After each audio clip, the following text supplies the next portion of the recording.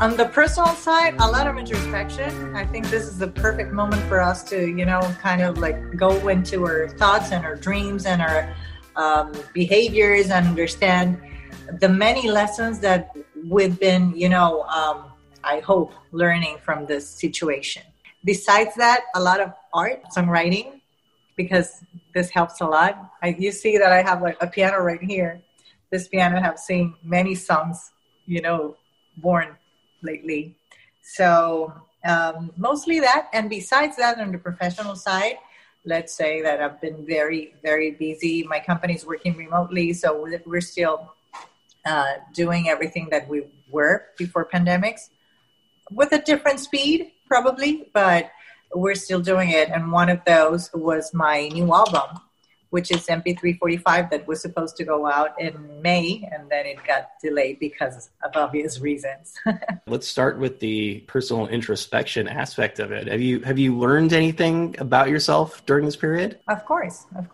Most of all, I think that I'm a very patient person, but this has been a mastery in patience. I value freedom more than anything else in life, because not being able to do what you want, not being able to travel, which is one of my favorite things in the world, and which is part of what I do as a job, not being able to go on a stage in order to connect with people.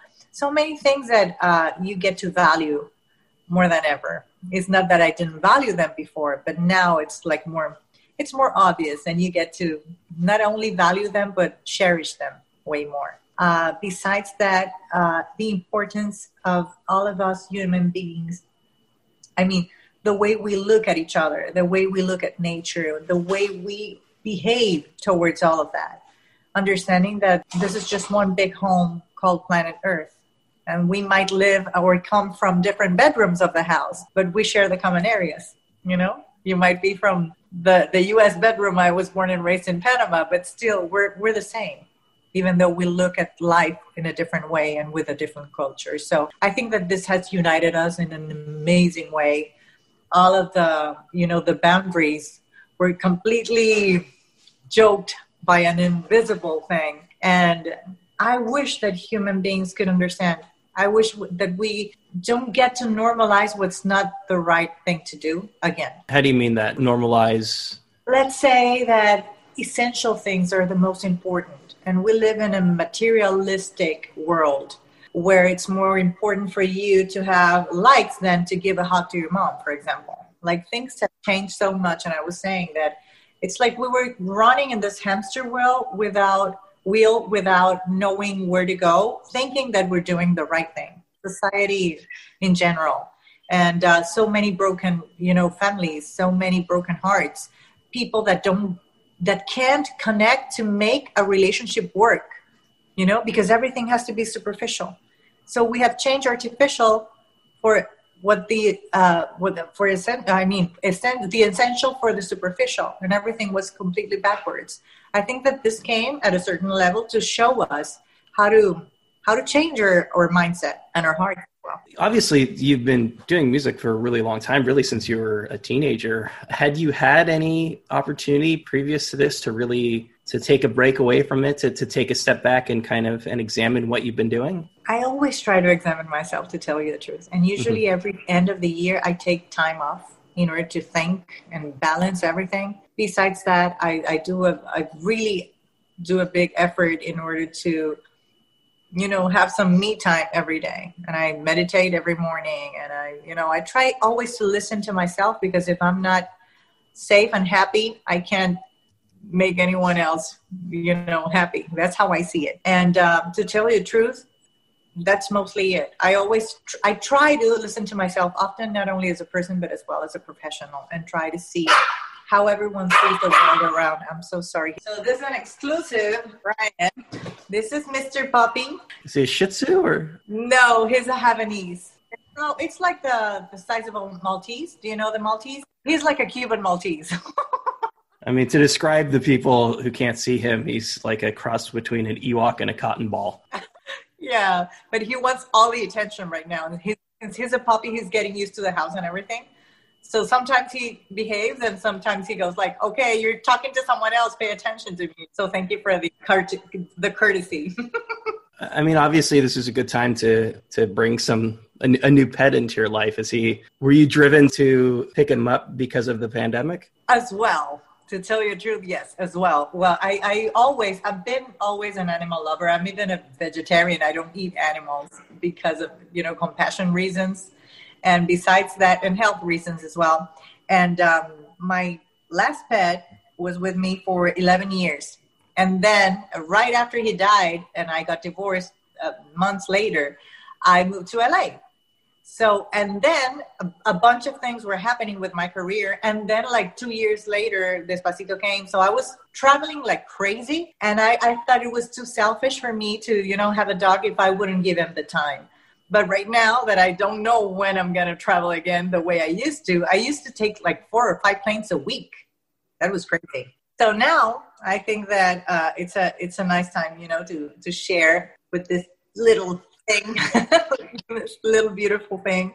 And yes, it has to do with it as well. But it's good that we have also time with ourselves and time with the house and checking everything that we can, fix and reorganize and, and working from home. I love working in a robe. You're not wearing a robe right now, though. No, not right now. Like you touched your top when you said that, but no. But I mean, usually when I'm working with my team and everything, we just get a conference every day, a conference call every day, and I'm wearing a robe. I'm like without any how do you call any makeup, Just happy to be home. At what point did meditation enter your life? To tell you the truth, my mom is very, very spiritual. And we usually were very open to any religion as long as we could practice love and kindness. And part of doing that is feeling good with yourself. Because you cannot give love and kindness if you don't feel the most. Well, you can, but it's not going to be as authentic, I think. Because it's going to, she teaches my sister and me, to be very conscious and to listen to yourselves and everything and take some me time. Later in life, when I got divorced for the first time, always you're looking for answers, right? And that helped me a lot. I started, like reading some Dalai Lama books and things like that. And I understood with a little more depth, all this meditation process, because I really tried to meditate and I couldn't understand how it was. People say, oh yeah, I'm meditating, and you have a bunch of thoughts in your mind and then everything distracts you. And I was like, how do I do this? I was getting anxious back then. And then I understood that it's not about stopping your thoughts or not doing anything. It's just looking for calmness. Just looking for for a reset. Just being present in the moment. And during those days, also I started doing yoga. I tried yoga for a long time, for 5 years, and I couldn't do it. Even though I think that I'm a patient person, I was anxious as well because I wanted everything for yesterday. When I see things, like I go after them and I want everything to be ready, and everything takes its time. With yoga was the same thing. I tried yoga several times and I didn't find the good side of it. And then one day I just said, Erica, stop your mind. Stop being anxious. Just be present in the moment and do your thing and breathe. When I did that, when people say like the Holy Spirit came into your life, it was that kind of feeling like I felt some air conditioning within my body.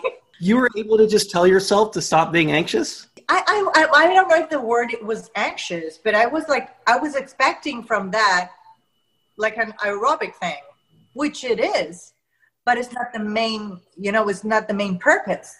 So when I try to really just focus and breathe and do every pose, breathing, not thinking of which was the next one, I think that might be the anxious part of it. It just flowed. And then I became like the biggest yoga fan. I became even an instructor. I don't give classes, but I wanted to know everything, from the history of yoga to everything else, because it really healed my back pain. It really, put me back in the present. And it's it's a practice that you're not thinking about being in the present. There's something that aligns, when you do it the right way. It just aligns everything. And then you get to breathe, you get to meditate. I give myself 30 minutes in the morning and 30 minutes at night. Sometimes I just fall asleep and that's it. But I think that I sleep way better after I started doing all these practices. Right now and for the past several months, and likely for the next several months, we've got plenty of time on our hands. But actually establishing a practice, a yoga practice and a meditation practice, how difficult is that when you're on the road? You always can find time for yourself. Even if you're in a hotel or whatever, because that's something I do with myself, breathing and taking time to, focus and maybe straightening my body. Maybe I don't do a whole class when I'm traveling, but I try to at least straighten everything. So it's discipline. Discipline is everything in life. And I don't want it to sound hard, like a general, like you have to be disciplined. No, but everything in life, whatever you want to achieve needs practice. And needs to be, needs to be perfection. So I guess it's that, finding the way of pulling yourself into what's good for you, or what you think that works for you. Yeah, it sounds like part of your breakthrough was recognizing that it was not being disappointed in the fact that you weren't seeing the results that you thought or hoped you were going to see. I think exactly. Everything in life is practice. And practice is something that comes with discipline. Prior to that, you had mentioned that your mother and your family are spiritual. What role did spirituality play in your life before you discovered these practices? Oh my God, everything.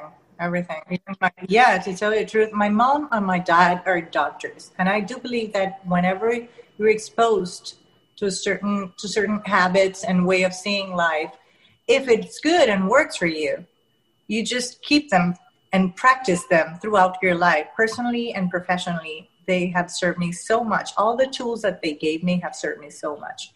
And since we were little, we used to, pray together, not like our Father who art in heaven, which is important as well to whomever believes in that, but as a family, like thank God for this food, thank that we're together, thank that we can do this and that, trying to have a spiritual presence among us as a family. And to be united by love and by compassion and doing good to others. And since we were little, my dad and my mom would organize, their doctor friends and would ask me to also organize my friends in order to do like a movie, like a musical play for children that wouldn't have anything for Christmas. And she always told me, what is not only buying a gift and giving it to someone else, it's giving something from yourself, from your heart. So if your talent is to write a song, why don't you just write a song or write a musical and then you practice and then you give it as a gift to someone who has nothing. After you give, you receive. So before us asking for anything for Santa Claus, we would have to do this, my sister and me. So that's something that almost came in the DNA, and I have no words to thank that because it has served me so much in life. You do charity work and you do outreach. These are things that were really instilled on you on a very early age, it sounds like. I see it as a duty, to tell you the truth. I don't see it as, Erica's so good and she's doing this and that and I'll take a picture of this. No, it's a duty. I do believe that we all have a talent, and that talent was given for a purpose, and we can all make a difference in this world from our own, corners. And if we, try to be the best that we can within ourselves, and we can, transform someone else's life, even just a smile, it's addictive. You knew from an early age that your skill was singing? Yeah, since I was born. It took me 2 minutes and 45 seconds to cry. And my mom always jokes like, you were looking for the perfect note to get into the world. To tell you the truth, since I was little, I remember asking my dad, can you film me? Because I'm going to sing this song since I was like 2. And I have videos from that age on. I was always calling, the different, the shows they had for kids that were live in my country. I would call and say that I had, this show that I wanted to present, and also at school. Like, it was something that came with me. And then later on, when I started writing, I started also listening to music, and I was super, fascinated by the lyrics of the songs and the message itself. And I would ask my dad, who is, I don't know, David Foster? Who is Diane Warren? Like I would read the credits of the vinyl albums because I was, little back then. And they would tell me, those are the ones who make the magic, the ones who give the message to the person that would sing it and connect with the people. And I got so fascinated by that I started writing as well, listening to everything. And when you're a kid, you start like copying whatever you see until you find your own style and everything. And that helped me so much. So I've always been, attached to music in both ways, singing and writing as well. You picked up on the writers' names at such an early age. I'm familiar with both of those artists because I follow music. But I think even at this point, a vast majority of people probably aren't familiar with those names specifically. But it was clear to you that there was more going on behind the scenes than just the musicians. I knew who was Quincy Jones from reading Frank Sinatra's credits because my dad would listen to his music. Not even like Michael Jackson Quincy Jones, like arranger Quincy Jones. Way back. Yeah. I think his big break was back then with Frank Sinatra. And then I of course, with Thriller and everything, I remember, reading all the credits and everything. Clive Davis as an A&R for Whitney Houston. I would read everything. And I'm just mentioning English, of course, because this is an English interview. But to tell you the truth, there was a bunch of people from the Latino market, which is my native one, that I would ask, who is Armando Manzanero, which is one of the biggest composers in history? Who is this? Who is that? And they would tell me, this is the person who makes the magic happen, who makes a message. Did you first start learning English through music? Sesame Street. When I was little, we had Channel 8 in Panama. And besides that, my grandma used to live in the U.S. back in the day. My dad is half American because he was born and raised in the Canal Zone of Panama. That was American territory. My mom is Brazilian. So I grew up listening from Frank Sinatra to Caetano Veloso to everyone. They were very musical. They're doctors, but they fell in love singing. So there was a lot of music at home. The alarm was my dad. Whenever he got up, we all had to get up because we started listening to music, and the vinyl records. Later on, when I was like 9, my grandma came back. She retired from the U.S. She used to live in Washington, Virginia. And then she, in Arlington, Virginia, and she worked in Washington, D.C. And then she moved to Panama. And when she came back to Panama, she used to speak, English with us, my sister and me, usually. I mean, my English, but English is not my first language at all, as you can notice. English is my third one, because what I really think that I speak well is Spanish, which is my native, and Portuguese, because I used to listen to it since I was a baby and to, communicate with my family. But let's say that English is a learned language. So your parents were, obviously music was a big part of their lives, but were they as doctors, were they supportive of you pursuing a career in music? I would say completely. My dad, yes. My mom was a little scared. My dad always wanted to be an artist, so he saw in me his dream come true. My mom was like, oh my God, how are you going to live out of being a musician? That's so hard. It's not that you're not going to make it, because she always empowered me in everything in life. But she was like, could you please just study one career and then do whatever you want, just in case? But then when Apuro Dolor was recorded, the English version that I did came to the lists, to the top of the list of the Hot 100. And then Chayanne recorded a song that I co-wrote. And she saw that I could, buy a house, buy a car, buy everything, and start working out of being a songwriter. She understood that there was a whole world out of what she could see. And she totally not only empowers me, but supports me.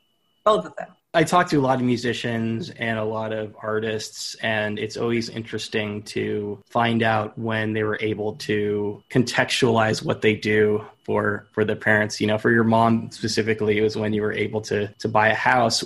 For you, when was it clear that you could actually support yourself doing this? I was never thinking about the money. I've always thought about doing what I love. And I always have thought that the money follows. Whenever you do the right thing, money follows. And that's what life has showed me. But there have been, scary moments as well, because this is not an easy path. And for a woman, even worse. And for a Latina, even worse. And for a young woman, even worse, But I've learned that creativity perseverance, authenticity, humbleness, everything together with the fire within yourself of trying to always evolve and give the best that you can to the world has rewards. And that's how I've, built my career. What was the scariest moment for you? How close did you get to kind of reconsidering all of this? Oh my God, several. I cannot mention just one. They're all pretty far in the past, though. Yeah, but don't get me wrong. There are always obstacles and new challenges.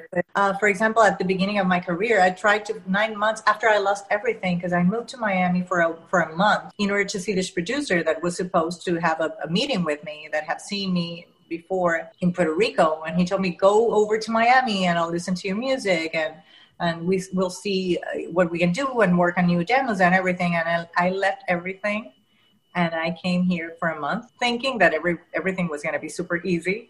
They'll hear me, they'll just sign me, and Emilio Estefan is going to meet me and everything is going to be perfect. And it wasn't like that. And when I was here in the U.S., I stayed with my aunt for the days that I was supposed to meet with this producer who never answered the phone and never opened his door. And I lost everything in Panama. Los ladrones. Jesus, I just lost the world. This guys got into my apartment and robbed everything, and I lost it all. I remember when my sister-in-law called me, because I was just married back then, and she called me to say, this guy's went into your house and you got robbed. You have nothing. And I started crying because it was like 9 months for my ex-husband and me to, put everything together. And then we have nothing to go back to. And I said, you know what? Maybe this is a message. Why would I go back to start all over again to where I lost everything? Maybe this is the universe saying, just stay where you are and do it all over again. And my aunt opened her home to me while I was looking for a job and everything and trying to, make everything work. That was really hard back then because it took me 9 months in order to have like a regular job, which was Discovery Channel as a TV presenter. That's a good job though. That, as far as those go. It took me 9 months. Okay. In 9 months and without anything, I've lost everything. And my savings were like this and no job in the US. 9 months later, you have nothing. And you have to pay insurance, pay for a car, pay for everything. How are you going to get there? And well, the thing is that 9 months later, I got this job as a TV presenter, but it was not my dream. It was something that I was seeing as an opportunity to stay in the U.S. in order to do more demos and send them to artists who would record my songs. And then I started doing those demos and sending those songs. And I had to change my name, and not change my name, but put E. Ender instead of Erica Ender and ask for a male friend to sing my demos. Because when when people at the A&Rs got the music, they would say, oh, that's a beautiful song, but it sounds too feminine. And I said, okay, if they're not opening the front door, I'm going to be able to either jump, the fence, or come through the back door, but I'm going to do this. And then I didn't want to take it as discrimination. Maybe it was, I don't know. Unconscious bias, perhaps? I wanted to take it as a lack of vision because the industry was so full of men who have been the leaders of music forever. Producers, songwriters, engineers. You're not used to listen to someone introduce you to my female songwriter, my female engineer. It's not the normal thing. Not even in the mainstream market. After I started doing that, songs went through and got pitched. And I said, okay, the song is good. Men can sing, songs that are written by women. And after that, when the song got pitched, I called like, hey, it's me. The song was already in, so... And then your name starts, being recognized and you start doing more things. And at the end, I learned that the most important thing was for you to collaborate with others, to deliver results in order for people to understand your value and to want to work with you. And that's how I built my career, out of work, out of values, out of talent, and always looking for collaboration. Being a feminist for me is not being less feminine.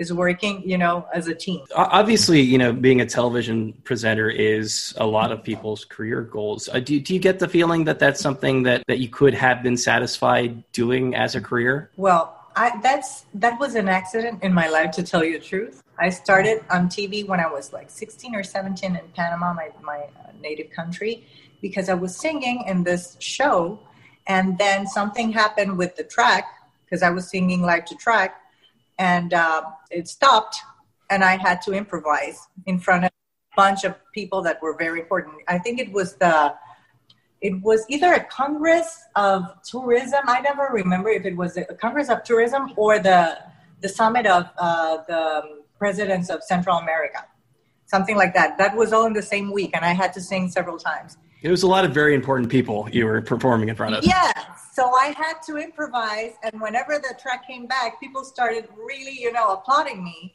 And there was a TV producer there that talked to my dad, because I was under 18, and he goes like, she has a lot of talent. I mean, she has spark. I want her on camera. And they were looking for a presenter for a show that they had. And I was like, no. And it was a very important channel in my country. TV channel in my country. I was like, no, I'm not interested. Like, what I want to do is music. Why would this guy keep calling me in order to go and do this casting? And then my dad said, you know what? You're not losing anything. Go and see how it goes. And they gave me the job. Apparently, TV was, since I was pursuing music and TV was pursuing me.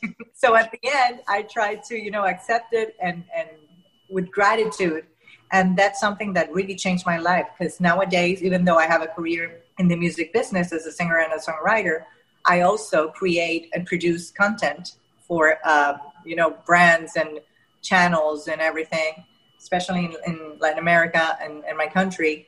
And besides that, by being on TV, I learned how to produce. I studied the mass communications in college, but it wasn't really what teach me. What teach me was to being out there as a presenter and understanding how everything was made. And I've been presenter to several things after that, and that's what saved my life when I came to the U.S. My first job was Discovery Channel as a TV presenter for Iberoamerica, is how they call it, from Spain and Portugal through Brazil and Argentina. Probably also useful skills as far as, being a performer on stage. It's super useful. That's why I'm saying it was a great accident, because I wasn't expecting to, do something on TV. But right now I think it's something that really complements, that completes my career. That completes my career and makes me maybe a more of a 365 artist, because if you put a camera on, I try to do my best to know what to say. Okay. At that point in your career, did you get the sense that you had to leave Panama in order to have the career that you wanted? Totally. Since I was 9 years old, I got to see that Panama didn't have the platform for the artist I wanted to become, for the songwriter I wanted to become. And I remember watching TV with my mom besides me and seeing Gloria Estefan taking over the world with conga. And I remember saying, you know what? I want the world to sing my songs as well, Mom. So whenever I grow up, I'm going to go to Miami and I'm going to knock the door of Emilia Estefan, and I'm going to be, an artist, an international artist and songwriter, especially songwriter. I was pursuing that dream as well. And I said, maybe I'm not going to get married. Maybe I'm just going to do music and save the world through it. That was my idealist thought from a little girl. Was it clear that in order to achieve the level that you wanted to achieve, that you would have to do a lot of songwriting in English? I always thought that I had to. And to tell you the truth, the first international hit that I had was an English version that I wrote for a big song in Latin America called A Puro Dolor. Even in the Grammys, NSYNC sang the song with Son by Four, which was the Latin group that's made it a hit. So the first time that I saw my name on Billboard was with that song, through that song that I wrote the English words. It's even easier for me to sit down and, write, because it takes, more time for you to think and put the right words on it and you review it and everything. Because sometimes when I'm talking, maybe since I'm not native, I might say something that doesn't sound as native to you. but at least, I mean, I do manage the language. Like you can understand me. It was an amazing feeling to see myself. I mean, to see my name on Billboard Hot 100 as a first step within my career. And then, as I told you, with Chayanne, and then on came like 40 different top singles throughout this 28-year career. But after I had that hit, I focused more in the Latino market, which was where I had the contacts and everything, and I started working. And I knew most of the artists and everything. So, of course, that was something that was always on my mind. And I started, writing way more English as well in order to pursue that dream. And I never thought that years later, decades later, what would happen is that a Spanish song would cross over the way Despacito did. Never saw that coming. And it was amazing, because then you get to see that the world can get united with a song, and it doesn't matter the language. Because usually, of course, English is a universal language. But Despacito came in with a mission, to let the world hear Spanish. And that's amazing. With a couple of years distanced between you and that song really breaking through, do you get the sense that it was that it was a one-off, or does it really feel like the beginning of something broader as far as the ability for for a Spanish language song to kind of break through even into America? I think that there is a lot of artists and songwriters and producers that were, paving this path. Since, La Bamba, Gloria Estefan, who did an amazing job with Emilio and made the Latino rhythms, famous all over the world. They were stick to their roots, and I think that's wonderful. And, later on, Ricky Martin, Jennifer Lopez, you name it. So we can't take the credit of what has happened, but we could say that it was a cherry on top for something that was happening, not in Spanish, but people knew that all of these artists were Latinos. So I think that it's been a teamwork, and Despacito made a difference. Don't ask me why, because it's a song that has a lot of lyrics that doesn't have like a choreography like Macarena, or I don't know what happened, but I know that it came with a mission. And I know that people from the farthest place in the world felt it. And I'm super happy and grateful that, we got that inspiration that afternoon, Fonsi and me, and that Bieber became part of it, decided and wanted to be part of it, and Daddy Yankee as well. And it has done, it became history. You were talking a bit about materialism before, but I do think that maybe the flip side of that, and one of the things that we've discovered during the quarantine is how important technology can be in terms of, obviously connecting. We're talking over Zoom right now. And when I think about a song like Despacito, it's not something, I can't imagine it having become successful in the way that it became successful without the internet. Of course. It became a global hit because the whole world could listen to it and look for it in the palm of your hand. It makes all the difference. And I'm super thankful. Technology, I think it's the best. It brings us together. What is not good about technology is when human beings doesn't know how to make the difference of technology in their lives. You can't robotize yourself. You have to use it as a tool for what's good and not forget about family, not forget about your job, not forget that everything out there is superficial, that what really matters is what's, in you, within you. But once you know how to balance your life and use it as a tool, I think it's great. Technology is wonderful. Technology without values has no value. How I see it. I guess the way that maybe I would contextualize it is that technology in and of itself is neither good nor bad. Mm-hmm. That it's the way it's utilized. People tend to say, oh, money's bad. Why money's bad? Money gives you a lot of things. If you use it the wrong way, or if you do bad with money, then it's bad. But money lets you, eat and travel with your family and have amazing experiences and, everything. Greed is bad, not money. Robotizing your feelings is bad, not technology. You've had this very successful and long career up to and before Despacito, but having a hit of that size for a song that you wrote, how transformative has it been for your own career? Amazingly. For me, for Fonsi, I guess for Yankee, and even for Bieber, that let the world hear him in Spanish. That was he was doing okay before that. No. What I mean is that something might have, it should have touched him in a certain level as well, because he came out of his comfort zone. He was not singing in Spanish, in English. I'm not saying that Despacito made him. No, he helped us with the song. But it's always a challenge to get out of your comfort zone and do something different. And he did. I think that might have transformed something in him as well. So I think that Despacito opened the world. Just talking about myself, opened the world to me. Because I had a previous 25-year-old career. I was even announced and inducted into the Songwriters Hall of Fame before Despacito exploded, and because of the whole career that I had in the Hispanic market. But then Despacito came in and opened Asia for me, opened the rest of Europe, opened Australia, and I've been working in all those markets and places because of that song, and I'm super grateful for that. In your own career, do you feel a sense of obligation to get out of your own comfort zone? In my own life.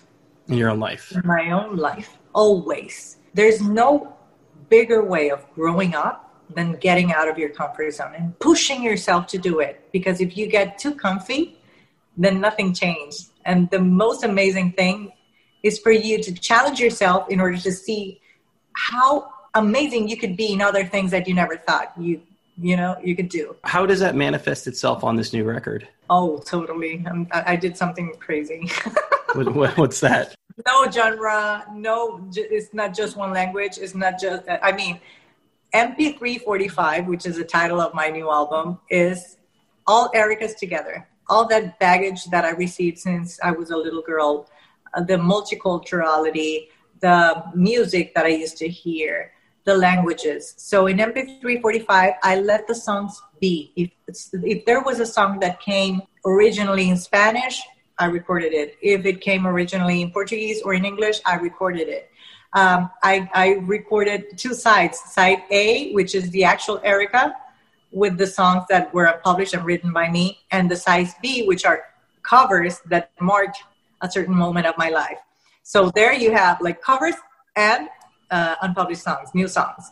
Then you have the old Erica and new Erica. MP3 is the new Erica, the actual Erica, the independent woman who gets out of her comfort zone, thinks out of the box, and dares to do things. And then the 45 Erica, which is the more classic, sophisticated, more old school values. They all live in me, So we have two times, two eras. We have 3 languages. We have 2 Ericas and 9 stories, 3 that marked my life and showed me and teach me how to write and how to sing, because it really, moments and music that really marked my life. And then you have the result of who I am nowadays with everything that I feel and I want to share with the world. So it's the most, I don't want to say risky, I just dared to do what I felt like. I wasn't thinking of a genre or what's going on the radio, or I just was truth to myself. On that note of truth, you mentioned earlier some of the kind of life changes that you were putting in place when you were going through your divorce. And, I assume it's similar. Anytime we're dealing with any kind of trauma or something difficult in our lives, how does that manifest itself on record? And how comfortable are you being transparent and direct about these struggles that you're going through? In Latin America, there's a saying that says, tell the story, tell the miracle, don't talk about the saint. And that's how I see it. Like, I've written so many songs out of what I have lived. I like writing for others what they need to express, what they're going through. But in my case, also, I've written a bunch of songs that have been, the cure for my soul in a certain moment. And I had to say something. And through those songs, I've won billboards and Grammys. So I'm super transparent. I don't talk about anyone, but I do talk about the learnings of life, and I do make them music, and I try to transform pain to art. You're focused on this record that's coming out in a few months, but do you get a sense of how living through this current time is going to impact the music you make? Of course. Yeah. Well, the only focus that I have right now is to connect with minds and hearts. That's my main focus. I'm not, as I told you, I'm not looking for what's trending right now for my album. I want it to be who I am, this talent that I am, of languages, of culturality, of everything, upbringing, spirituality, everything. So I was just, the most authentic that I could be. And I'm not expecting anything. I'm just expecting for the people that, has the same energy and that is going through in a specific situation to listen to a song of mine and maybe say, you know what? Maybe I should ask for forgiveness after I heard this. Maybe I should not commit suicide after this. Maybe, something that may transform lives. That's what I really want to do. And we all have, I think, the same stories with different characters. Because at the end, we all want to be loved. We all want to make our dreams come true. We all get mad at things that society doesn't do the right way. So at the end, I'm just trying to, connect with the most quantity of souls that can listen and understand the message. And obviously, this is a rare opportunity that we have, that everybody has been touched by this moment. Especially because right now you can go to a YouTube, you can have the time to, search more on YouTube or listen to more music on Spotify, and you need content. Something that it would never die is music, because it's content for the soul.